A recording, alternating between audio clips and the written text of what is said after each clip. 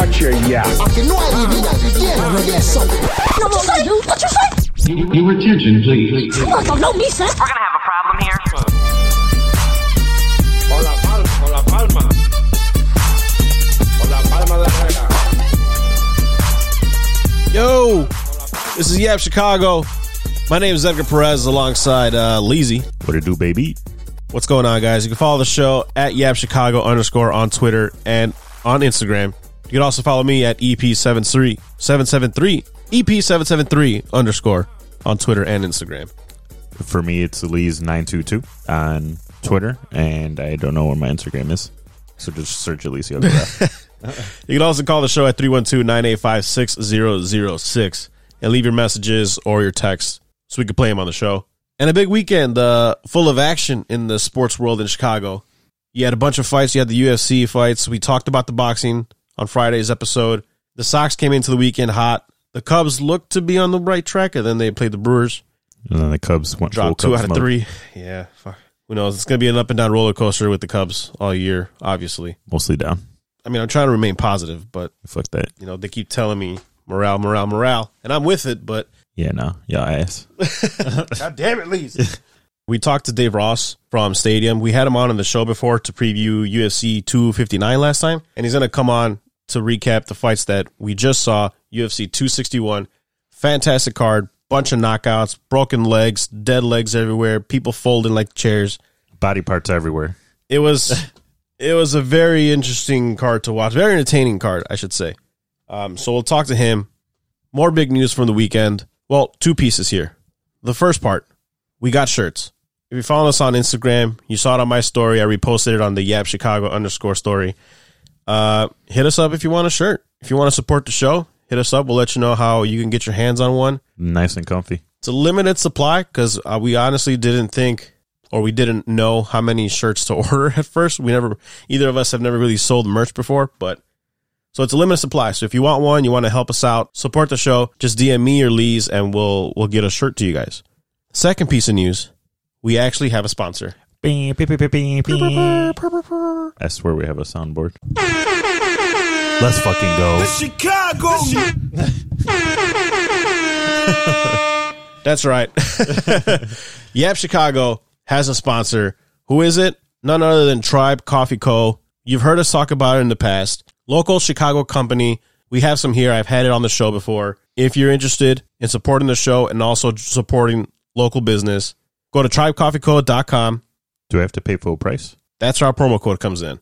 You select your order. You got 5 different coffees to choose from, and they also got mugs and stuff. So go to tribecoffeeco.com, enter promo code YAPSHY, and get 10% off. Shout out Tribe Coffee Co. That's just fire. Start your morning off right. You want to drink the stuff that we drink? Montezuma tequila? Probably not. Not that, but you're definitely going to want Tribe Coffee Co. So tribecoffeeco.com. Should give you a jolt of energy just like fucking Michael Kopech's right arm, baby. He was fucking nasty. Fucking electric was stuff. Was it Sunday? Yeah. Spot start. What happened to Giolito? I think they just pushed his game back just to kind of give him a little bit more time from the ass whooping he took on Monday. I saw something about a finger cut or something. No, he's scheduled to pitch on Tuesday. Was that a rumor? You sure? Yeah. All right, I'm gonna believe you. He wanted to face the Tigers instead. Get his ERA down. Judging by the way Kopech looked, I mean, the Rangers didn't really have an answer for him either.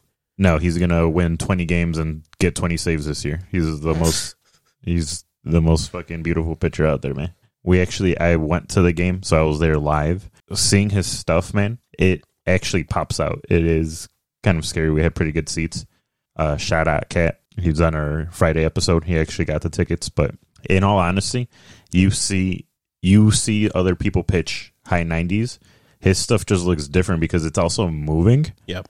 So it's a little bit scary because you'll see a 2-seam fastball that's going like 97 miles per hour. Like, how the fuck are people going to hit that?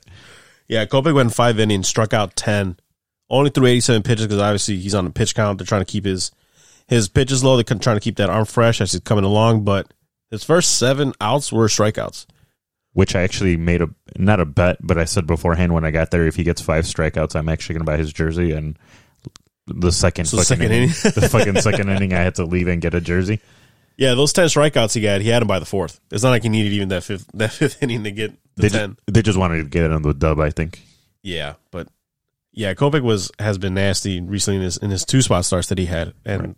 And he, even as a relief pitcher, he was doing really well. So it's crazy how they're going to be able to use him as like an all-around pitcher. I think I said in one of our first baseball podcasts that they're going to try to use him as like Andrew Miller type. Well, he's fucking absolutely killing it right now. So it's crazy that we have the best hitter ever in the world and the best pitcher ever in the world. Okay. Well, Yerminator's keeping hot. He had a 4-for-4 batting day on Friday, I believe it was. He had that Yerminator burger. Yep. He's fucking. I mean, the team feels obviously it's just against the Rangers, but you got to beat the teams that you're supposed to beat, right? So my thing is, they're starting to round a little bit better. The thing that still fucking scares me is the fact that Hendricks is pitching like ass. He gave up 2 home runs. Yeah, we saw him give up the save win for Saturday night, and then he still ended up getting the win. For Nicky 2 strikes. True. With the walk-off. after I was talking shit about him. It happened twice this weekend. Yep. Superstition. Oh, my God.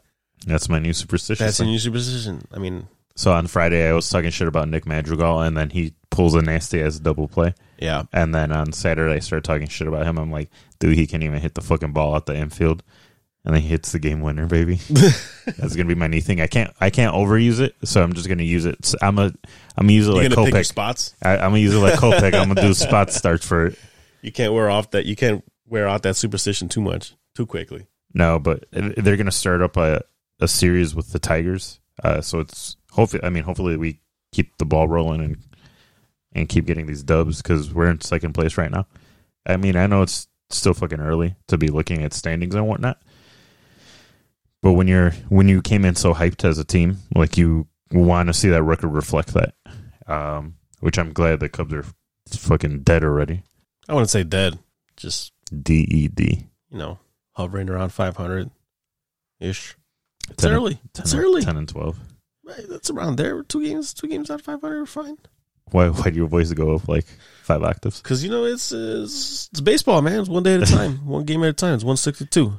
Are you actually scared? No. Fuck that morale shit. Use your brain. In all honesty, am I scared? No, not scared. But are you starting to second guess the team for playoffs? Because it is early, but they haven't they haven't shown much. Our division's just so shitty. Now, if you would have phrased that question, are you still not confident in what you're seeing? The answer is yes, because our starting pitching hasn't been great. Jake Arrieta is literally our best pitcher right now. Which is terrifying. Yeah, that's because awesome. There's no way Jake can hold up that long. 2021. Kyle, what the fuck's going on with you? Zach Davies pitching like ass. He's pitching like himself. His numbers in San Diego weren't terrible, no, right? When you looked at them overall. No. So I saw that and I was like, oh, okay, we can make that work. His style kind of reminds me of like an Irvin Santana where he's just an innings eater. I'm not sure. Pull up his. Which Irvin Santana, friend of the podcast, he follows me on Twitter. What up? What up, Irvin? I mean, he follows everyone. He follows everyone on Twitter, but still, what up, baby? I should go follow him, see if I get a follow back. Man, fuck you. Yeah. I mean, Cubs today Zach Davies has a 12.27 ERA, which I don't think is good. I'm not a big only stats guy. 4 strikeouts. Big stats guy in baseball, but that doesn't seem like it's trending well. And it's kind of weird because even today they gave up 4 runs in the first inning. Yep.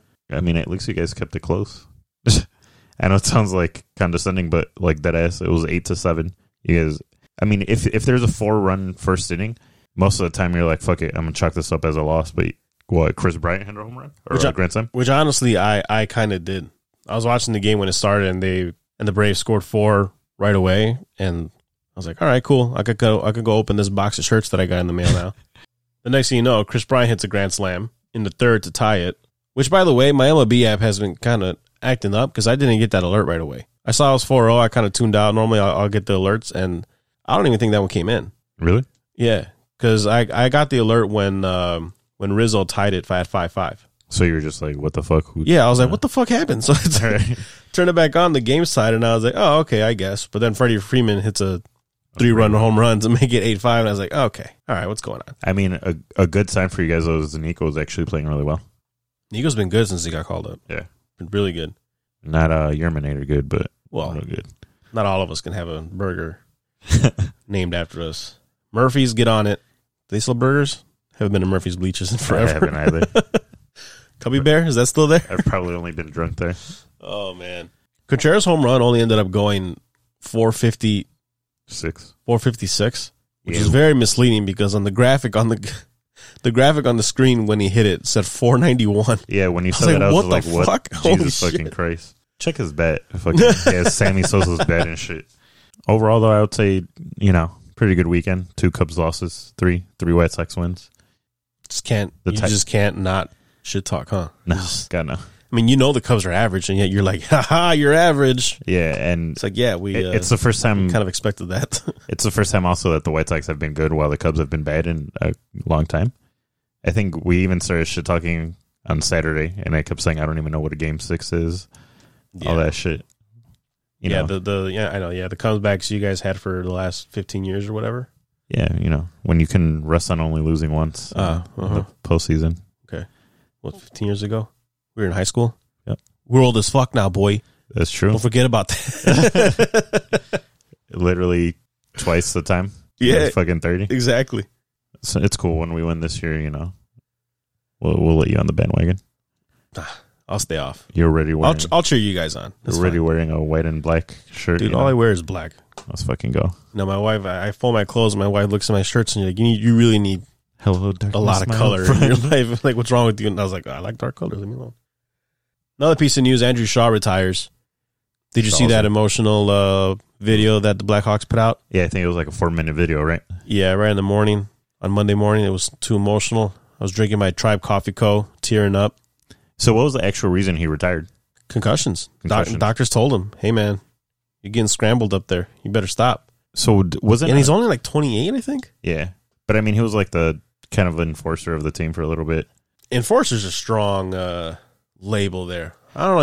He was just scrappy. He was always down. Like, he was always down to fucking get tussle. Get those greasy goals in front of the net. Yeah. Get into a couple fights. No, Andrew Shaw definitely was, as he called it, kind of like the runt of the team. He was the mutt of the team, which, again, he also said that when he came into Chicago, he realized that his style of play really plays to the kind of blue-collar mentality of Chicago. And call it corny, call it cliche or whatever, but he really was that kind of player on those championship teams for the Blackhawks. Yeah, he was the prototypical guy that does all the dirty work, makes the stars like Kaner and like Taves look a little bit better just because he's doing that small stuff.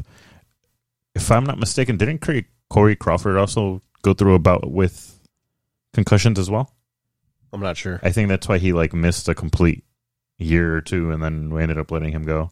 I want to say that's true, but that's kind of crazy how 2 of like the top guys on the team basically left or are leaving because of concussions. I'm pretty sure Corey Crawford had that. Yeah, so they even have a timeline on SB Nation. Corey Crawford's concussion timeline.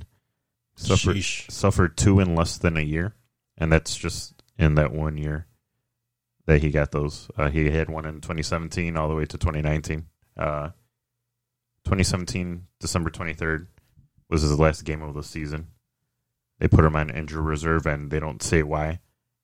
And then, But that was tied to his concussions. yeah, and this is the fucking awesome thing about hockey. They put it as an upper body injury. So he was dealing with vertigo-like symptoms and could miss the rest of the season. This was in 2018. He was suffering from post-concussion syndrome. So that's 2 of the top guys from those championship teams that are out now because of concussions. So it's fucking crazy. I wouldn't even expect that, especially from a goalie. Yeah, it's an unfortunate part of any sport, really, not just hockey. I mean, these guys are literally putting their bodies on the line and we're calling them bums and shit. Yeah, we're calling them out when they're literally fighting. And hockey players are some of the toughest son of a bitches in any sport, man. Yeah, and I feel like they're actually really down to earth too. They seem their shit talking is always the funniest. Because they all have accents. No. Like the shit that they say, it's like over the line, but everyone says it, so everyone like doesn't give a fuck. Like if half of the shit that they said would happen on an NBA court, there'd be fucking fights. Yeah, Like, they'd be throwing hands. Yeah, it's funny. They're like the nicest, meanest, toughest people that just leave it on the ice, yeah, and that's it. fucking Schauser. Shout out Schauser. Yeah, shout out to Andrew Shaw and everything he did for the Blackhawks. It was a ton of fun watching him in his career and those championship runs too. I'm not a enormous hockey guy, but obviously everyone got sucked into the Blackhawks run when they were good, and I was definitely tuning in, and he was definitely a player that caught your eye. It was fun to watch him. I'm not a huge hockey guy as well, but those were fun ass times, especially going out to bars. Yeah. Wow, they were getting 2 goals in 16 seconds and shit to win the cup. Or Andrew Shaw's iconic headbutt goal, Yeah, the cabecita. He just, yeah, allegedly. It didn't count though. Should have counted. That was a great goal. Not just players, also other teams that left it on the field this weekend. We got treated to another electric series between the Padres and the Dodgers. I swear, man, it's almost unfair to have those series on back-to-back weekends, especially this early in the season. They're just providing electric games, and Fernando Tatis was just on another level, hitting 5 home runs in 3 games. 5 home runs, 3 games, 2-2-1, I believe it was. Guy was sick. And you know what? It's always going to suck because you already know that's going to be the shit talk that White Sox fans always have to hear, that he was in our farm system and fucking traded him for Jake Shields, like James Shields. James Shields, yeah. Who can forget? James fucking Shields. Big game James. And he played no big games for us. Like, it's when we sucked. Big ERA game James. Oh, man. No, but I actually said it at the end of the Dave Ross interview that I'd be okay if they put that shit on a pay-per-view. Padres versus Dodgers. All the games have been exciting. It's not like they're fucking massive blowouts or anything. They've been competitive, all of them. There's fucking shit talk between Tatis and Bauer. Yep. I mean, what bat flips all around, homers. You got Mookie Betts.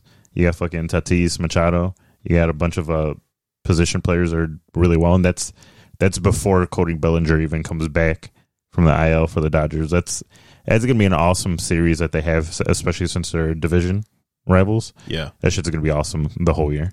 Yeah, it was a hell of a series, and part of it I love was Trevor Bauer's comments about Fernando Tatis celebrating on him. And it was silent because we just literally had this conversation a couple episodes ago about the increased shit talk between these two teams and what it could mean for MLB. For MLB, for the excitement of the game, for just the overall attraction for baseball.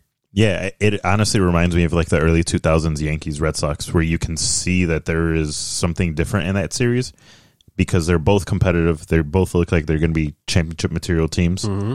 And there's something brewing there where they kind of already don't like each other. And yeah, but I think it feels different to me. It's competitiveness. It's a competitive fire, not just a, we fucking hate Boston. I fucking hate you, and I'm going to charge them out or throw a ball at you. But it might get there, like with all the bat flips and shit. I think if Trevor Bauer wasn't on the Dodgers, it might have already. If he what?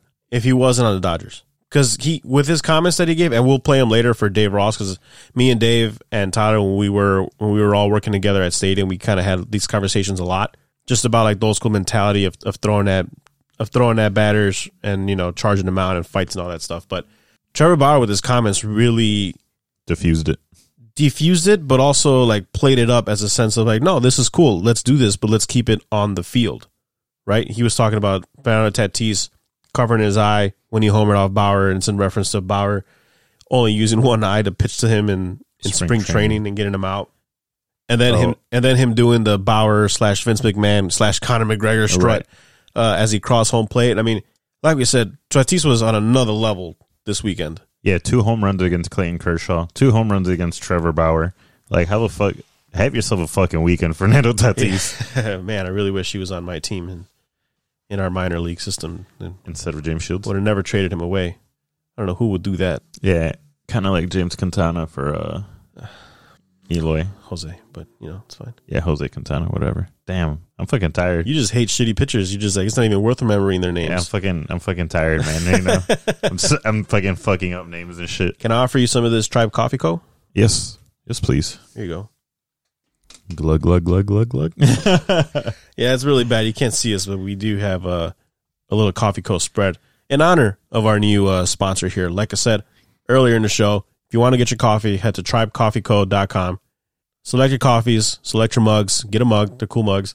At checkout, enter promo code YAPSHY for 10% off. That'll sure as hell wake you up. You know what else would wake me up? Watching those fights again from the UFC 261. Oh, man. That fight was... We saw that at... What a fucking card, man. All five fights in that main card. Stoppages, knockouts. You got broken legs, dead legs everywhere. Like I said, body parts are everywhere. You know what? I'm glad we have an expert that's actually doing pre and post fight with us now, and we actually have a special guest. I know you called him out already earlier because you know someone has to be a professional around here. We ain't. Yeah, we sat down with Dave Ross. He does a great job covering the UFC for Stadium. He actually has a new postcard show coming out too, right, on Tuesday. Yeah, and he's also doing, as a addition to the preview episodes that he does with Ricardo Lamas and Phil Brooks, a.k.a. CM Punk, he's now also doing a post-fight show. So you're actually getting a preview of what to expect on that post-game show that Dave's going to be on, where he hosted again with Ricardo Lamas and CM Punk on Watch Stadium. So without further ado, here's Dave Ross. And we're joined now by Dave Ross. You can follow, he's been on the show before, but you can also follow him on Twitter at DRossSports. To recap, UFC 261, a pack card, 3 championship fights. I mean, the whole main card was great. I mean, you were at, we saw the whole thing. Well, first of all, I didn't get an invite from Edgar or Lee's to go and watch the fight with you guys. So I'm going to try not to take that personally. It's always good to rejoin you guys and talk fights with you. But I know we're in a pandemic and we're not supposed to get together and all that stuff. So I'll let that be the excuse this time why I didn't get the invite to watch the fight with you guys. But I got to tell you, man, I mean, Edgar, you know from working with me, and Lee's, you figured it out. I get hyped for this stuff. I mean, it just is something about it, having that live crowd in Jacksonville. The card was spectacular. I mean, from the very beginning, from the undercard, I mean, I watched, I think, 6 hours of fights all night. And from the very first fight of the night, you could feel the energy and the fighters feeding off that energy of 15,000 fans live in Jacksonville, Florida. And that's why there's the difference between going to a sporting event where no fans have been allowed, and we understand why, to the energy you felt in that packed house on Saturday night. The fighters can feel it. The energy is a real thing. And it felt like this card was supercharged. Yes, 3 title fights and some really good fights on the undercards as well. But just that mixture, and it just feels like people have been starved for live entertainment, to go, let their hair down, have a beverage, and watch live sports. Man, it was just great for one night to feel like it usually feels. Just one beverage? Just being clear? Only one beverage? Well, I mean, you know, you can, if you're an adult, just, you know, be responsible. But, you know, I might have 1 or 6, somewhere in that number as the night goes. Oh, that sounds right. A long fight card. That sounds right. Yeah, I mean, yeah, you're right. You watch what? Would you say 6 hours of fights, 5 hours of fights? That's a long time. You know, 1 beer an hour is not going to hurt anybody. No, that's actually the recommended amount per hour. I think so. I just don't think they recommend. I just do it all at once. 5. But fellas, yeah, I mean, look, the undercards were great, but when you got to the main card, and sometimes what happens in the UFC is the undercards are so good that the main events and the main card that the actual pay-per-view is on doesn't live up to it, right? This not only lived up to it, it exceeded it, which was really hard because the undercard was really, really good. And that's what I think, for the first time out, to throw 3 title fights like they did and Dana White did, they give you bang for the buck. I mean, you know, we love boxing as well. And sometimes, most of the time, you're watching a boxing main event just for the main event, right? Yeah. And you might get lucky if you get a good undercard fight or something along those lines. But really, you're just watching for whatever that main attraction is. In the UFC, the beauty of it, especially when you get 3 title fights, you don't know which fight's going to be the best and which one you're going to be still talking about a couple days later. On this card, you could talk about any of the 5 fights that were on the main card, 2 bizarre fights the way they ended, and then the 3 title fights. All right, well, let's get into it. I'm sure it's happened in the past, but I literally just noticed this as I was looking at the entire fight card, that every fight on the main card ended in the finish. Yeah, and the first 2 obviously were in bizarre with the leg kicks, but I'm sure it's happened, Edgar. But yes, I mean, it was a relatively quick night with the way that these fights finished, starting on the main card with Jimmy Crute, where he got the back of his leg kicked, and all of a sudden, in a very close first round, he goes dead leg. I mean, stanky leg, whatever you want to call it. And you're going, yeah. What happened, right? And then he goes back somehow, finishes the round, actually in a pretty good on-top position after getting a double leg takedown, and he can't walk. He cannot walk back to his corner, and it was grotesque watching it because it just looks like he didn't know how his foot worked anymore. But yet he's still trying to, shake it out in the 1 minute. People forget you only get 1 minute. That's it. And then you got to go back out there. And he literally could not get feeling left back in that. Look, your leg falls asleep. I'm sure we've had that happen. We're not doctors, but I'm sure it was much worse than just your leg falling asleep because it looked like some sort of nerve damage to the back of that knee. And you think, well, that's the power of leg kicks, right? One leg kick properly placed can absolutely end your night. And I saw a lot of people on Twitter, that's the power of the calf kick and blah, blah, blah. And Jimmy Crute couldn't go on. And that fight ended, and I felt bad for Jimmy Crute coming all the way from Australia. He's really a young gun in this division, et cetera, et cetera. But the referee made the right decision in not letting him continue no matter how badly he wanted to. And then literally the very next fight, Chris Weidman against Uriah Hall, we get the leg kick that nobody wants to see. So you go from the one extreme of the leg kick ending the fight to Chris Weidman breaking his fibula and tibia on Uriah Hall's leg in the very next fight. And gents, seeing the replay, I didn't want to see it again. I saw it live. It's so cringeworthy that I know Lees has got a sick way of looking at this thing. He likes it. I can't watch it anymore. I've seen it enough, and I can't get the imagery out of my head. I don't like it. I'm not wishing injuries upon people or anything.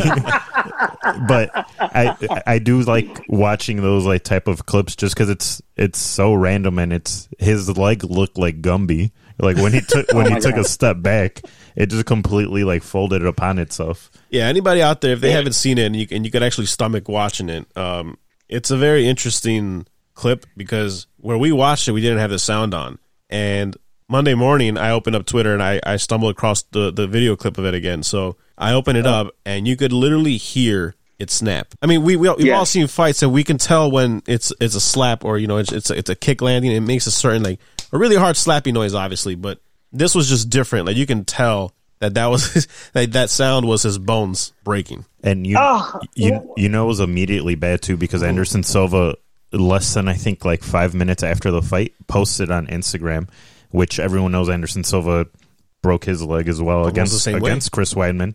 He actually said, Correct. You know what, I hope you have a speedy recovery. I know what you're going to go through, but I know that you're a champ and you're going to fight through this. But that just shows how like severe that exploding leg was for him.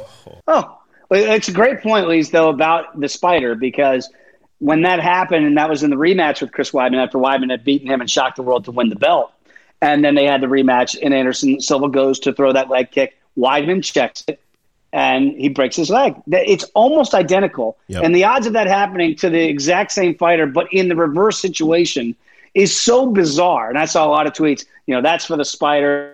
I mean, UFC and MMA, the trolling on there was pretty savage. But I will say that today I saw that he had successful surgery. They said 6 to 12 months recovery. And I recorded it off my TV because it said Chris Weidman says he plans to train and fight again.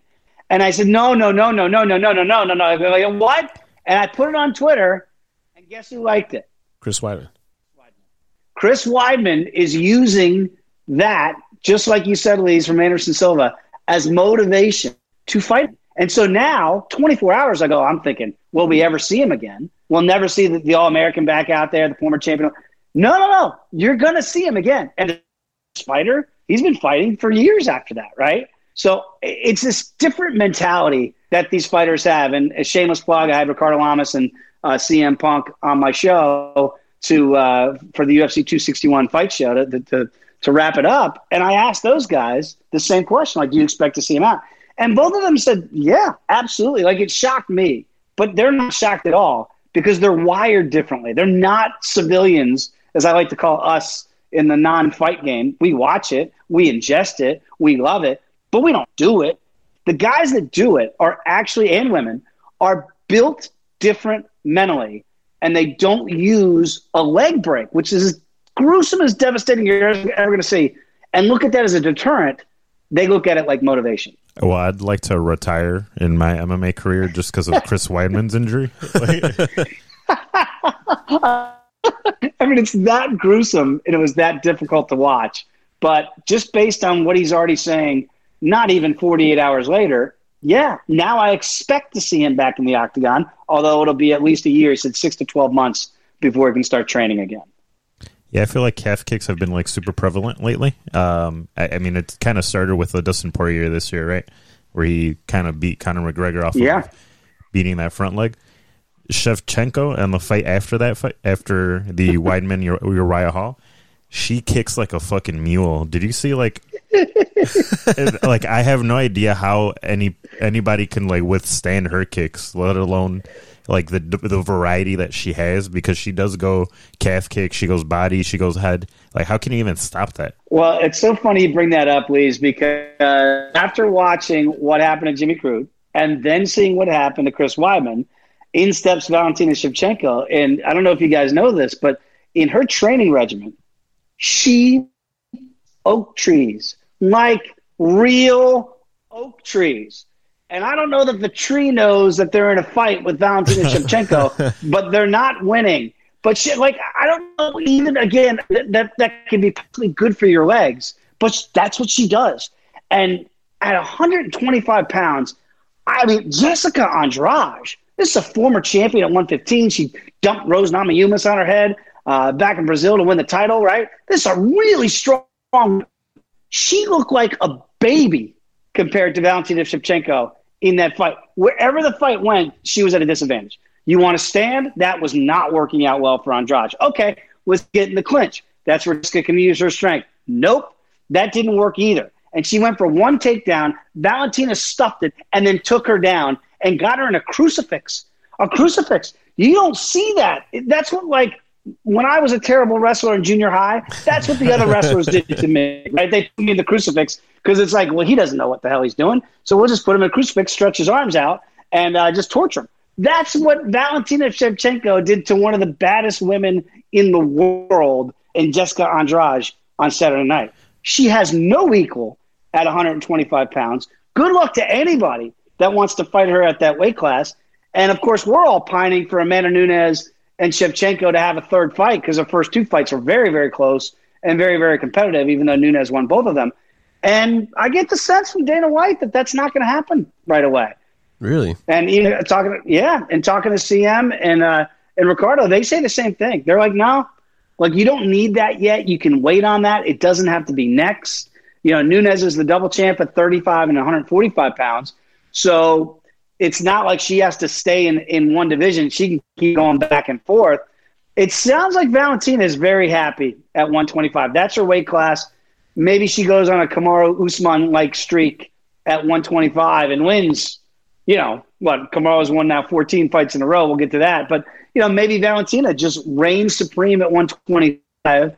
And then if Amanda keeps winning at 35 and 45, they figure it out somewhere down the road. It was surprising to me that that's not the next fight, but I just don't know what will be and who will be next for Shevchenko because she just looks so overpowering in that division. And you know what? You actually made a great point about the takedowns. That's something that Edgar and I pointed out while we were watching the fight on Saturday as well. She was taking down Andrade at will, and we thought that was going to be a strong suit for Andrade, where she was going to try to create it, you know, make it a nasty fight, make it, like you said, in the clinch, try to take her down.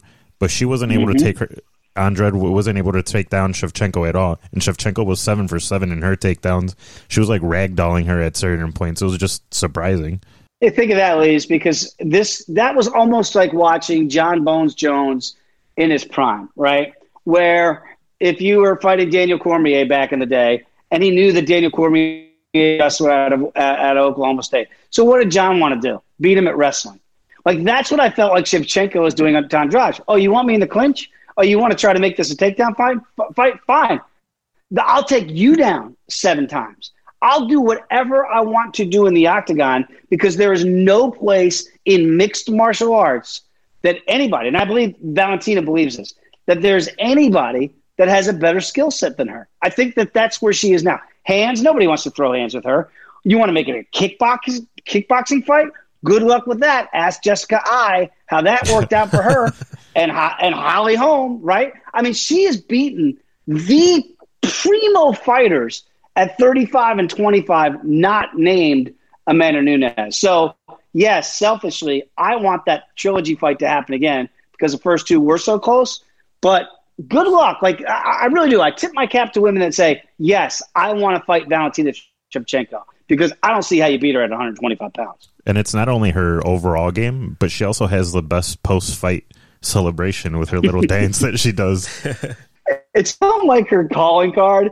It's like, she's going to win. So how good is the dance going to be? She just doesn't disappoint. There's nothing about her that I don't enjoy. And, Edgar, you remember back when she fought at the United Center and I got to catch up with her post-fight after she beat Holly Holm. So, like, being in her presence, you're kind of in awe of her because I saw what she did to Holly Holm that night in Chicago, like 4 years ago, like in Holly Holm's prime. And Holly Holm is one of the best women on the planet. You name the weight class. And Valentina, much smaller, just demoralized her. She did it again to Andrade. She demoralizes her opponents.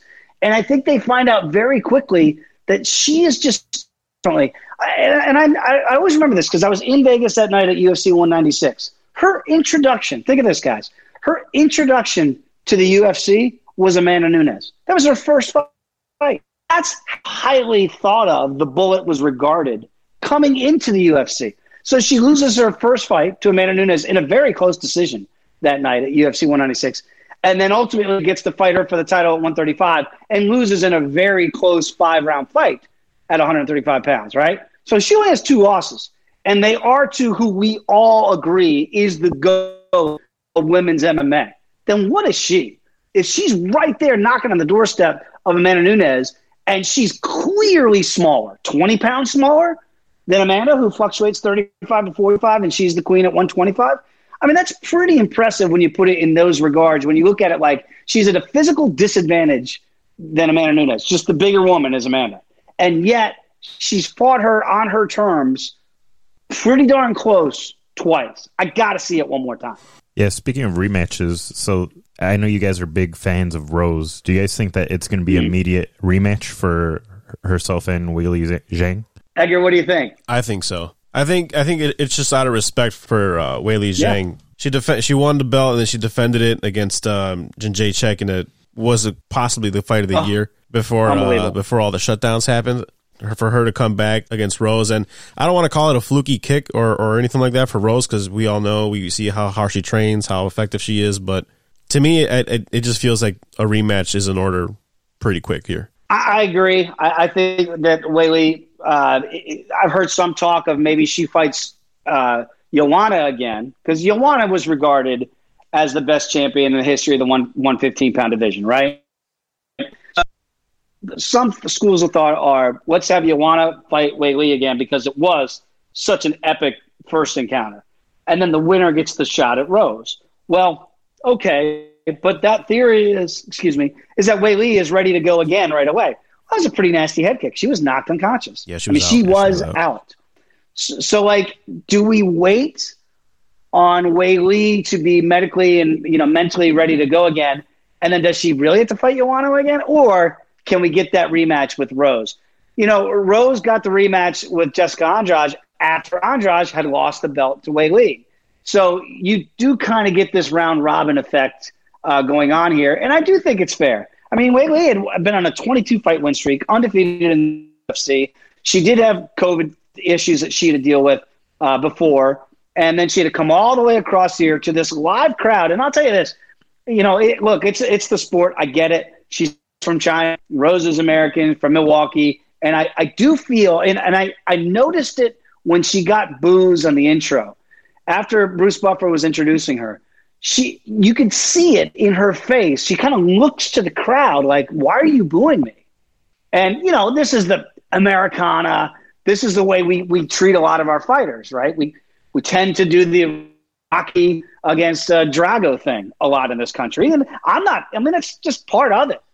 But I think it affected her. And I was a little bit surprised that it affected her. Like, I think she was taken aback by it. So I'm not saying that the crowd helped Rose win the fight because they couldn't go in there and throw that beautiful high kick to knock her out.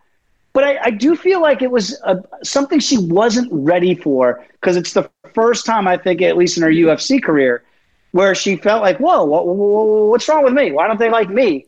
And why are they rooting so much more for Rose? So, look, Rose is, when she's mentally tough, and with Trevor Littman, her coach, and Pat Barry, of course, her fiance, I've never seen her, in following her career from its infancy, I've never seen her this mentally strong. And when she believes that she's the best woman on the planet, skills-wise, to me, there's no question. So Weili, even before the head kick, was not winning the striking battle, which Weili did against Joanna. I don't think she would have won that striking battle with Rose.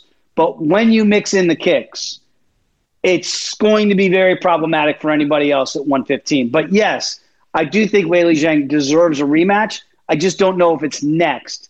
And if somebody else is ready to go, Rose didn't put in a whole lot of work. So I'm sure she didn't take too much damage. So I'm sure Rose would be ready to go sooner rather than later. And I get the feeling now, the first time around, remember this, guys, she's the first, think of this, the first UFC champion in any weight class to regain their belt. That's rather astounding. So the first time around, she seemed like she wasn't cool with it. She wasn't comfortable being champion. This time around, I think it's going to be very different. I think she knows who she is. She believes in who she has in her corner. And I think that the girl that from Milwaukee, who kind of had to grow up into this woman, has grown into this woman that knows her talent, knows what she has on the inside, what she's put in to get to this point. I don't see Rose Namajunas going away anytime soon. And you know what? You keep bringing up the mental toughness portion. That is something that Rose has been very vocal about, is making sure that everyone knows that she does have self-doubt, things of that nature. I mean, there was a big Twitter post about her corner man hyping her up and kind of telling her, you're the best in the world, believe in yourself, you're the best in the world. I think for that, she's actually going to take the time off and kind of mentally prepare, because I'm sure it's a high. She's going to have to drop down again, like mentally, because it's such an exhilarating thing that happened. She's going to go back down, and then she's going to have to rebuild herself.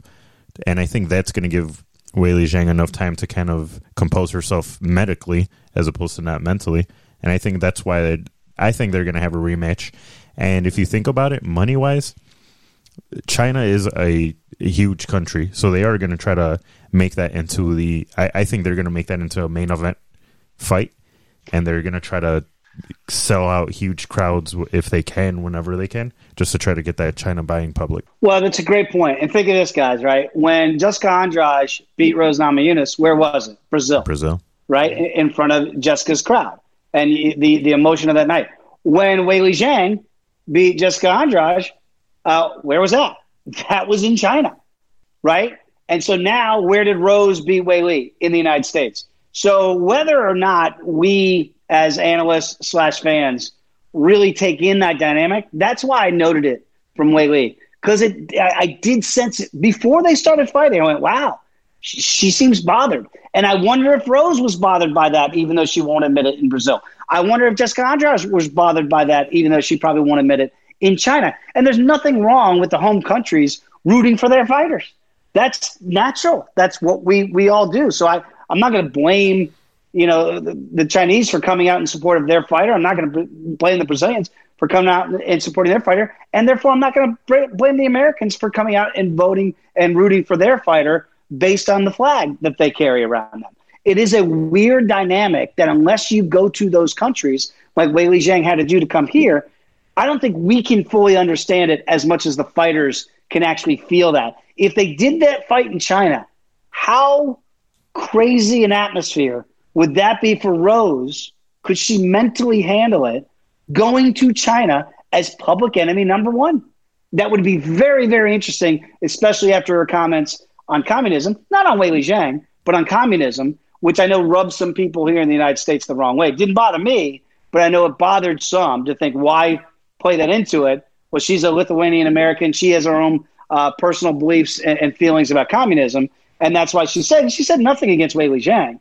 It's about the country that she fights for, that she doesn't have a choice in that matter, let's be honest. And you know what? You bring up a great point that fighting in different countries definitely changes the outcome of the fight in some ways because just mental toughness. Dana White actually brought up the fact that he wants to have a card in Africa, which Kamaru Usman, he's trying to have it so that either Kamaru Usman, Ngannou, or Israel Adesanya can headline it. I mean, Usman had an incredible knockout on Saturday. And that's going to be, if they have a card in Africa, imagine if they have those three, welterweight, middleweight, and heavyweight championship of the world on that card. Oh, my. Yeah, that card would be massive. That would almost have to be like a 2-day event, like have a Friday night event and a Saturday night WrestleMania event. of UFC. Exactly. The 2-night event. Well, I'm not kidding. I just got chills because what it makes me think of is 1974 in Zaire where Muhammad Ali fought George Foreman. And if you've ever, like, if you're a fight fan and you haven't gone back and watched that fight yet, just go do it. It's there. It's available to you. I know ESPN Classics got it. And they do the live call from that night. I think it was Dan Dumphy was doing it ringside. And you hear the fans in Africa chanting, Ali Boumbaye, Ali Boumbaye. And what that means is Ali, kill him. Ali, kill him. And George Foreman has talked about it. He's been quite candid about it through the decades that he felt like he said, somebody put a spell on me in Africa. Like, could you imagine trying to fight Kamaru Usman or Francis Ngannou in Africa with that fan base? Dana White's going to do that. He's got to do it. It would be such a showstopper. And again, I kid about Rocky IV and Rocky III and all these fights, but that's why those movies, there's so much realism in them, because that's what happens when you go to these different countries and fight in their land. Their people turn out. Floyd Mayweather is the master marketer. Why? Because he'd always fight a Mexican fighter on Cinco de Mayo. He knows what he's doing, and he knows that he's going to generate that interest. Floyd is one of the few guys I've ever seen be able to turn that negative energy into positive energy for him and win all those fights. Could another UFC fighter go to Africa and beat Francis Ngannou, beat Kamaru Usman? Good luck. It's just a different world experience, but it's one that I'd be fascinated to see happen. Who do you even think in that division has a chance right now? Because on this rematch with Usman versus Masvidal, I feel like Usman showed his stand-up has gotten significantly better even from the first fight. Everyone thought that he was going to try to just take down Masvidal, make it a boring fight. He knocked the shit out of Masvidal. Like, let's be serious. This is going to rise his star too, because Masvidal had a big name coming in, and now he knocks him out. The world gets to see it. So who the hell can actually even give any type of fight to Usman? Well, it's a great question. And here's the thing. You just nailed it, Lee's, on the exposure part. Everybody knew how good Kamaru Usman was, right? Everybody saw what he did to Gilbert Burns, which I think opened up a lot of eyes in his last fight. It was a 2-round knockout. He beat Colby Covington, which was a great fight the first time around. It did go 5. He stopped him in the 5th round after breaking his jaw in the 4th. There were his hands. He hurt Gilbert Burns with his hands. But I think a lot of people thought, all right, well, those were kind of wrestlers, BJJ guys. You don't do that against another boxer. And in steps Jorge Masvidal. In steps Street Jesus. In steps a guy who had never been knocked out in the history of MMA. Forget about the UFC. Jorge Masvidal had never been knocked out. So when you saw right before the knockout, Masvidal smiling, hands down, right? He did not believe that Kamaru Usman could knock him out, period. And I'll tell you this. At the end of the first round, Usman got a takedown. Masvidal got up. And then they got in the clinch. And Masvidal was going to work. And I remember I tweeted this out right after the first round. I said, round 1 goes to Usman, but beware, he's getting caught in the hands game with Jorge. Little did I know, it was the other way around. Jorge was getting caught up in Usman's hands game. And that's the surprise of the fight. Not that Usman won, but that he had better hands than Jorge Masvidal. Nobody has better hands at 170 pounds than Jorge Masvidal. And to be able to do that, and that's why I was really appreciative of Masvidal's post-fight interview, where he said, look, I got nothing to say. Tip my cap to the guy. I didn't know he had that kind of power. And he said he didn't show it to me the first time around. So he really didn't feel his power the first time. He felt it the second time. And you should put that picture in the Louvre where you see the sweat coming off and Masvidal out cold before he hits the ground. It is a thing of just barbaric beauty, and it's what I love about mixed martial arts because you're expecting a takedown. What do you get? A knockout. That's the beauty of MMA. So do you have Covington in the next fight for Usman? I do. And again, I know people say what they want about Colby Covington, and they have the right to say it because he gives people plenty of fodder to not like him, right? And Edgar, we had him in our studios at Stadium, and we had him on our old show, Sauce and Shram, and he was actually a toned-down version of himself. So, he's playing the game, and he's trying to do the Floyd Mayweather, put on the black hat. Well, he's put it on one too many times, and I think he's really truly rubbed people the wrong way a lot. I didn't get that sense when we had him on our show that he was truly that bad a guy, but when you give people enough reasons to not like you, they don't like him. So I think that fight will have to be made. But if you do go back and watch the first fight, it was very competitive. Yeah. It was very competitive until his jaw got broke. And I give Colby a lot of props. Again, you got a broken jaw and you go out there for the 5th round. That's impressive, but he just couldn't take any more shots. I mean, he was done at that point. But again, that's where I really started to realize that Usman has become such a well-rounded welterweight champion that when you talk in historical context, is he now better than George St. Pierre? I think you make a strong claim that if he beats Colby Covington for a second time, he will have beaten everybody there is. I mean, the last guy he hasn't beaten yet is Leon Edwards. No disrespect to Leon Edwards. But it's not like we're clamoring to go, oh, you got to fight Leon Edwards to prove you're the best welterweight of all time. I think if he mollywops Colby Covington like the way he did Jorge Masvidal, I just don't know what else there is for him to prove. And I will tell you guys this, and this is something we talked about with Ricardo and CM Punk. If he does beat Covington relatively easy, I think he then has the cachet because – you guys are right. The exposure he got from doing this in front of a packed house in the first live event for the UFC with fans. Really, I mean, his Q rating is through the roof right now with the UFC.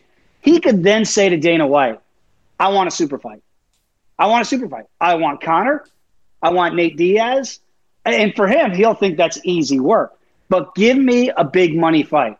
If Usman can now be built into this kind of Ngannou-like superhero in his weight class of being unbeatable at 170. Think of the money Dana White, the UFC, can generate by saying, all right, we're going to feed Conor McGregor to you. We're going to feed the BLM belt. You should have probably gotten it for beating Masvidal anyway. But if he does get through Colby Covington, which I'm not saying it's a guarantee that he does, but he will be highly favored. If he gets through that, watch for a super fight, especially if Nate Diaz does beat Leon Edwards. You know what? That's a great point because McGregor actually already came out and started talking shit on Twitter to Usman, saying that he actually... Oh, he did? He sure did, yep. He said that you took my punch because he showed a left hand that he landed and it looked very similar. And Usman was like, you're losing to people at 155. Like you can't move up in weight. Like it's not the same. I knock people out. You're not even touching people right now. That's such a great point. Hey, look, I love Conor staying relevant, right? We know he's got the rematch with the Diamond coming up with Dustin Poirier. But, I mean, to Usman's point there, and Dustin Poirier is a great fighter. I mean, he's a great fighter, okay? But we saw what happened when Poirier fought Khabib. We've seen when everybody who's fought Khabib what's happened, right? So, really, Usman is the Khabib of 170. Really, the best fight out there, if you want to be honest, would be Khabib against Kamaru Usman to come up from 155 and fight. Think of that stylistic matchup. Because what was Usman before he started knocking cats out? He was the best wrestler at 170. Well, what is Khabib at 155?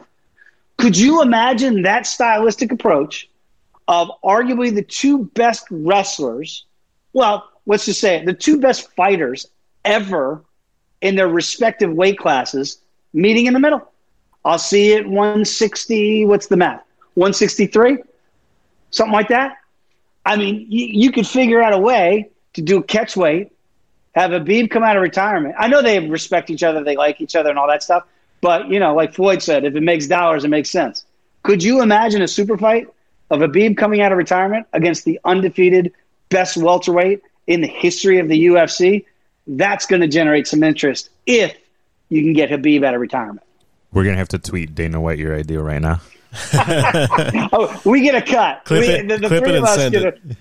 Yeah, we got to get something for that because I just think that is – it's too good a fight not to make if you really – look, what was the UFC founded on? It really wasn't on weight classes. It was on whoever is the best fighter, who's the best fighter. Well, let's see the greatest 155er against the greatest 170er of all time do battle for whatever belt you want to give them. Good Lord, that's truly what the origins of the sport were all about, figuring out who is the best mixed martial artist.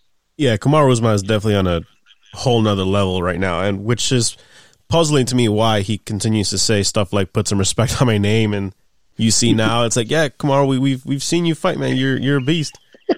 But let's go to the other side with Street Jesus, a guy that's been kind of skating off a flying knee for a while now. Mm-hmm. He's taken a couple tough losses now, but do you see a way for Jorge Masvidal to kind of get back in the picture somehow? Like, what kind of opponent would he need to take over? Edgar, I don't. I was trying to think of a pathway to get back there. I think your point about the Ben Askren knee is really well taken. Look, I love Street Jesus. I mean, he's a compelling figure. He's a fan favorite. He's never beaten a top 10 welterweight. Let's call it what it is, right? When he beat Darren Till wasn't even ranked, in the 170 pounders. And I think that's why people got excited because they thought, wow, he did that to Darren Till, right? Well, Darren Till's a really good fighter. Ben Askren, a lot of hype around his name. But really his best win is Nate Diaz, and Nate Diaz has never been ranked as a top 10 welterweight, okay? So when you really start to stack up the credentials that Jorge Masvidal has, he doesn't really have them. He doesn't have them now after a vicious loss like that, and the first fight with Usman was not competitive when they fought on Fight Island. And I get it, it was on 6 days' notice, and like Usman said, he did have some built-in excuses, and I thought they were valid.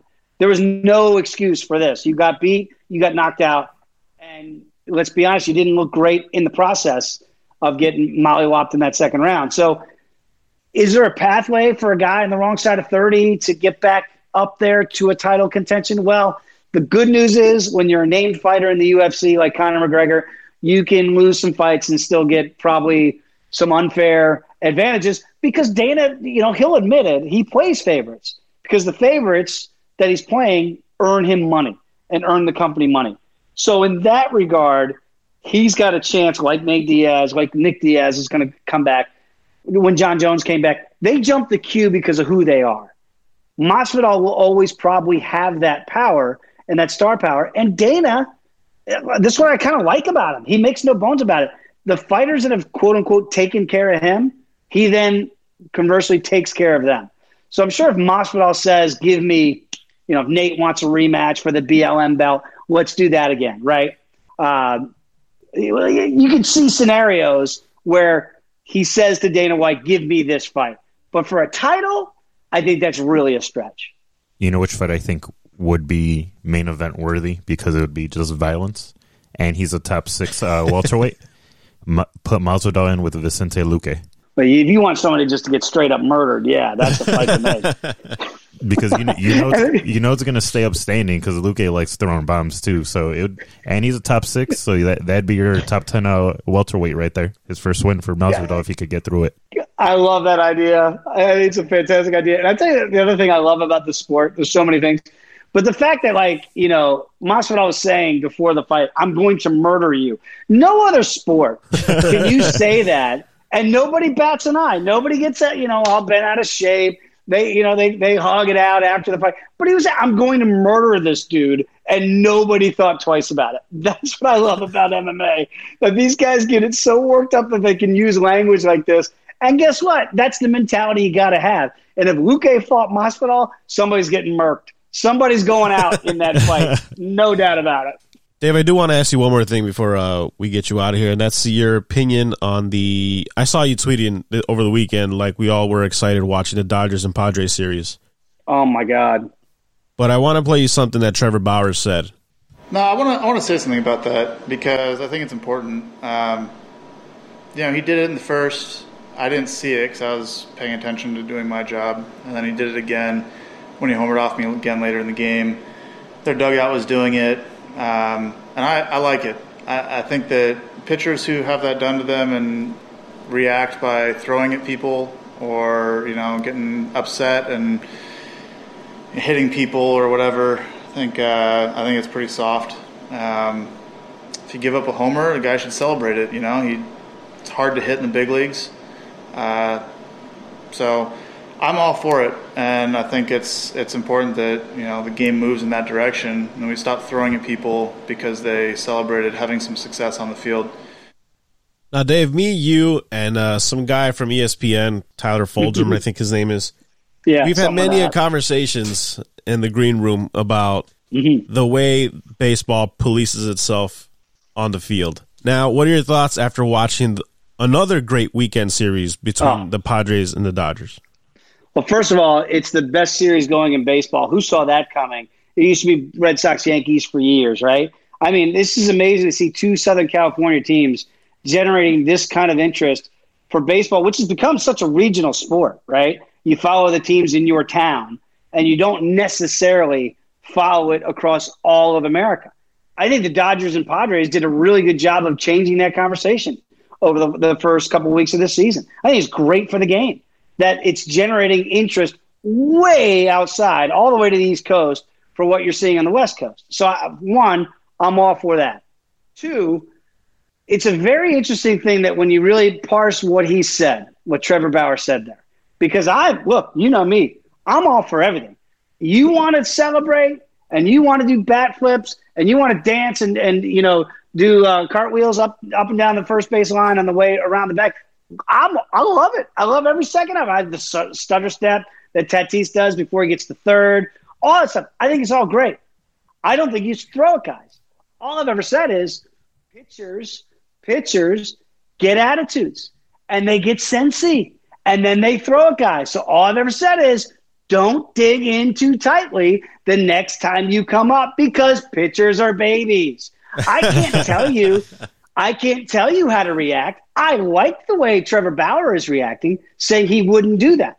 I've never encouraged anybody beating anybody. All I've ever said as a realist is know that pitchers are babies, know that they're sensitive, and know sometimes other guys in the team tell him he's got to wear one for what he did last time, right? The old school unwritten rules of baseball. I'm not for that. All I'm saying is that's what happens. Now, if you really listen to what Trevor Bauer said, here's where I have an issue with it. Okay, sounds all great. Oh, I'm all for it. It's good for the game. Yeah, I would never throw it, guys.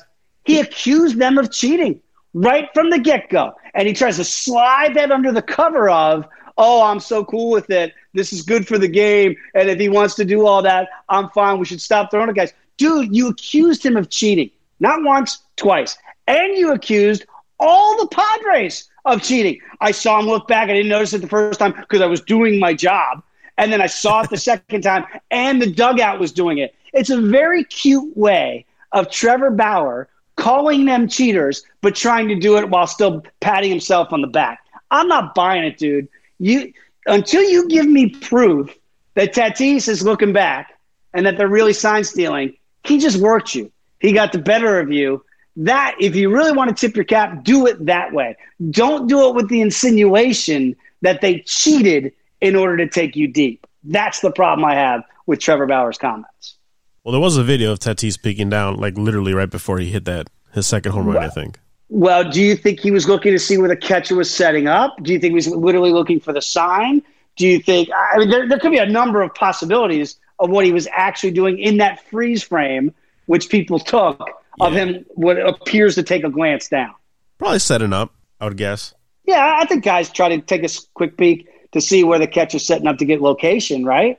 I mean, even looking down at the hands, you can't really tell exactly what he's putting down unless you're really staring down there. Edgar, look, I don't like if guys want to cheat. If I'm putting this in air quotes, you can't see this at all. If guys want to cheat, okay, as long as it's not the Astros way of banging and having a systematic way of relaying signs, that's above and beyond.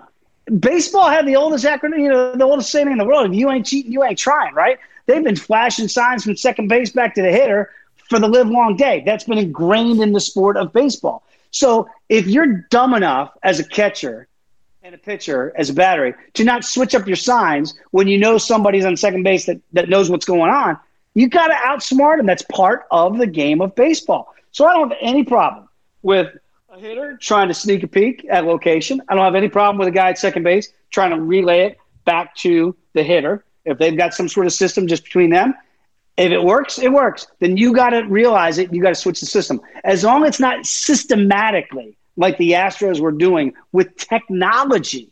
Apple, what was it? Apple phones that the Red Sox were accused of doing. Like that stuff to me is the stuff that's so far out of bounds of the basics of baseball that I really have a problem with. So, a guy looks down, if the catcher gets mad, we saw it with Jason Varitek and A-Rod years ago with the Red Sox and Yankees, and Varitek jacked him up for it, for looking down, right? So guess what? If you got a problem with Tatis looking down, who is it, Austin Barnes, the catcher? Stand up and say something. Trevor Bauer, don't accuse them through the media. If you got a problem with them, deal with it right then and there. That's what I want to see. I've seen many a catcher through the years stand up to a hitter and say, hey, dude, you better stop looking down because if you do, you're going to wear one next time. Padres, Dodgers, pay-per-view. I'm buying it. I love this stuff, man. I love the little inside baseball, But again, I just don't like when you throw those things out there veiled as compliments. I mean, Trevor Bauer veiled that as a compliment to Tatis and the Padres while accusing both of them, the team and the player, of cheating. That's a rather harsh accusation. Yeah, I think maybe not, like you said, not popping them right away, but definitely stand up and say, like, hey, man, what are you doing? Like, let them know. If you're calling them out like that, sure. And yes, that's all I'm advocating for. Keep it on the field. Honestly, like I'm okay with him talking shit. And I think that's what we argued last time. If this started to happen, would there be more fights? I actually, after looking at it, I don't think there would be more fights. I'm actually going to retract. I thought there would be, so I'm wrong on my last take. Score one for Agner. What? I won one? Yeah. Here? But that show was awesome. I mean, he took it like a man. He said, you know what? Next time I'm going to strike you out, and I'm going to do the sword celebration whenever I strike one of you guys out. I mean, you guys said it already, though. It's just keep it on the field. Stop being babies. Yeah. I'm just all for celebrations in any way, and I've always been for them. I was the king of the bat flip when it started, right? But my only thing I've always said is you can't tell people how to react. So when you tell a pitcher, and this is where our old buddy, we used to disagree with me and Tyler, was Tyler would say, well, you're advocating for throwing at guys. And I'm like, no, I'm not advocating it. What I'm telling you is you can't tell babies not to be sensitive. They're going to be sensitive. So if I am Fernando Tatis Jr., I'm probably not digging in too tightly the next time I face Bauer or somebody else, just because I know the history of pitchers, and it's not a good one, and they're normally babies, and they normally throw at you. That's why I'm probably not digging in too tightly. Not saying throwing at them. I'm just saying that's the reality of what you saw with Tim Anderson and the Royals a couple of years ago. I'm not advocating for that. That's what pitchers, not saying it's right, it's just a fact of how they normally react. That's Dave Ross. You can follow him on Twitter at DRossSports. You can also catch him at Watch Stadium. And you can watch his UFC 261 recap airing Tuesday, April 27th at watchstadium.com, where he's joined by Ricardo Lamas and Phil Brooks. Dave, man, thanks for the time, and we appreciate you having on. You guys are the best. Anytime, I expect the invite to the next UFC fight viewing. We're having it at your place, man. Done. Get the popcorn ready, Dave. That was Dave Ross. Again, follow him on Twitter at DRossSports. You can catch him at Watch Stadium covering the UFC. Yeah, he had some great points as well when speaking to him. This is the magic of radio. Is time loop, so we did that first beforehand. Shut up. Recorded that shit, Don't tell them. But no, I mean, he made some great points, especially the awesome thing of having a fight card outside in Africa that Dana White wants to do, and also a possible super fight of Kamaru versus Khabib. That shit would be awesome. Man, I don't know. I know the goal is that Dana wants to have that super fight, that super card. But man, when you got those three champions, how do you what order could you possibly put them on? Ngannou has to be the showstopper, right? Heavyweight. I feel like heavyweights always matter a little bit more, and plus he might kill someone in the fucking octagon. I guess for me it just depends on the opponent. Like if you got Kamaru and Khabib, that could be. I could see that being the main event. Yeah, that'd be huge. I don't think they would put Khabib out there though in Africa. I feel like that would make sense. Yeah, I feel like Adesanya would be the third one on the card just because he's coming off of a L. Right. Even though it was in a... Well, if they make it right away, yeah, but... Especially if they have it outside like they did for the fight in Zaire between Ali and George Foreman. That should be awesome. I mean, it gives it a little bit extra bump when... Fights just look cooler when they're outside. I know it sounds like a dumb sports brain, but they just seem cooler. It'd probably be hot as shit for the fighters, but... Yeah, it's probably not going to be ideal conditions for UFC. Yeah, they had the first card with actual fans out there on Saturday. And even from going to like the Sox game on Sunday, it was limited seating. So it felt a little bit different just because there was actually seats that were sectioned off you can't sit down in. Okay. So it's a little bit weird, but it felt fucking awesome being out there in person. Yeah, I gotta get to a game either over there or at Wrigley, but yeah, especially now since it's getting nicer. I think Yeah. it's gonna be 85 tomorrow or today when this podcast comes. yeah, I kind of miss just being out and hearing. It's just different. Plus the booze. And Dave said it too. You can tell those fighters they were feeding off that energy, and Yeah, I'd like to think that me cheering on for Kopech got him at least one of those 10 strikeouts. You know, how come you weren't cheering on Cap? Which is what I wanted to bring up. Cap. Just wanted to bring up because in addition to you attending the game on Sunday, you went with Cap and Javi, and they attempted the 999 challenge. Yes, and for those that don't know, 999, that is 9 beers, 9 hot dogs, in 9 innings. Oof. And I think the rule is you actually have to finish them per inning. You can't. I don't think you're supposed to like get ahead of it. Yeah. Because that leaves it a little bit more up to chance. Because if it's a quick inning, you're like, fuck, I gotta chug this. I gotta eat this hot dog. If you guys have me on Snapchat, I was documenting most of it. Every inning that Cap was doing it, I would actually take a video of him. I would say he hit a wall around the 5th inning. Let's say that. I mean, when you say it out loud, it sounds doable, especially when like, people think of a baseball game and they're like, oh, it's So baseball long. innings take forever. You should be able to kill 9 beers and eat 9 hot dogs. It should be no problem. When you kind of stop and think about it, that's a lot of food. It's a lot 9 of hot fucking dogs food. is a lot of food. Yeah, and The beers, yeah, you'll be pretty drunk, but it'll just add to the fullness. we also fucked up because we pre-gamed. Wait, did you decide to do the 999 once you got there? No, so I said it jokingly. I was like, oh, I'm going to do the 999 today. And Cap was originally like, fuck that, I'm not going to do that. And then once game day actually came, he was just like, fuck it, I'm down. I'm going to try it. But he knew going in. He knew going in. So why are you guys pre-gaming then? Don't you always pregame before you go to a game? You don't change Yeah. it up, you know? Yeah. All right, Cap, you got to do it again. I don't care if did he finish it? No, so he actually got 7 hot dogs in, 7 beers in, 7 hot dogs in. He was eating the 8th. That's impressive. Yeah, he was eating the 8th in the 8th inning, and he had to excuse himself to go throw up. Oh man, Shout out Cap's Insides coming out. Cap, all right, Cap, if you're listening, man, call the show, leave a message on your experience with the 999 challenge. But I think you got to do it again, and you actually got to kind of prepare for it. You know what? I deadass think we should put that on like the Yap Instagram We should. and actually just do piece by piece, first inning, second inning, because I will say it was a fucking hit on my Snapchat. There were people I know I that messaged you because I was like, man, Cap looks a little queasy there. Yeah. It's gonna be all right. people that don't even know Cap around like the 5th, 6th inning started to like Cheering him on.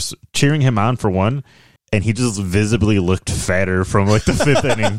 Like it doesn't make any sense. It's like how somehow he instantly put weight on, and he also started looking more drunk and like defeated as a human being. Like, but it was fucking hilarious. I feel like it'd be awesome if we did something like that. Game day live with fucking Yap. So now we have to do it. Yeah, put it on Instagram. And now that it's on record, Do you guys want to see a dead body? and it's on it's on the internet, you're calling the show out to do the 999 challenge. Yeah, no one ever lies on the internet. Nope. So now we got to do it. Oh man. I honestly think I'd try it. you'd try it. I'd try it. So would I. I don't think I'd finish though. I think neither would I. But I think the way that you have to go about it is start eating a shit ton. Get your not beforehand, Oh, but like- get your yeah, body yeah, used yeah. to it. And then the day of, what you got to do is like wake up early, have like a small light breakfast, and Tribe Coffee Co. with a cup of Joe, cup of coffee to wake up before you head out to the ballpark, and then go to the gym beforehand so you can expend some energy and you get hungry. Yeah, I started thinking about ways to get this, because then you'll be able to. Yeah, but now you're headed to the ballpark on a empty stomach, and you're going to start pounding beers. Yeah, but your body can use alcohol as energy. Let's fucking go. I think we try it. I think we make a show outing. I know we talked about multiple show outings on this show, but the 999 challenge is definitely something I kind of want to try. Yep, and we still have Friday. We have to go watch the Bulls versus Bucks. That's right. At so if you want to let us, if you want to know what bar we're talking about, you have to hit us up. And hit us up for shirts if you're interested. Damn. No fucking lube on that intro. Nope. Hit us up for shirts if you saw it. If you're curious, hit us up. We'll post it again, or we'll send you a snap or an Instagram post showing it off again. But yeah, we got shirts, we got coffee. TribeCoffeeCode.com, promo code YABSHI for 10% off. Leave us a voicemail too if you want to find out where we're actually going to be going. Leave us a voicemail, 312-985-6006. Cap, I want you to call. Let me know what your experience with the 9x9 challenge. Follow the show at YapChicago_ on Twitter and Instagram. Follow me, Edgar Perez, at EP773_ on Instagram and Twitter. LeeZF, baby. It's for Twitter, it's Lees922. For Instagram, just look me up by my government name. Stuff to look forward to this week. We got the Bears drafting on Thursday when we record the next podcast. So Friday's episode, might have some shots of Montezuma in there. We're either going to be really happy or really sad, but by the Bears track record, we're probably going to be a little sad. # we traded up. Oh boy. All right. Well, we'll see what happens Thursday's episode. Make sure you tune in Friday. And we wanted to be respectful for the Bulls since they're fucking dead. We don't want to talk about them today. No, we're definitely gonna. We're gonna put them in bed in a later episode. But yeah, the Bulls' hopes for the season. No, very good looking. At least in my book, I think the Bulls are pretty much done. So we'll see what they got with 12 games left here. But for Lee's, I'm Edgar. This is Yap Chicago. See you guys on Friday.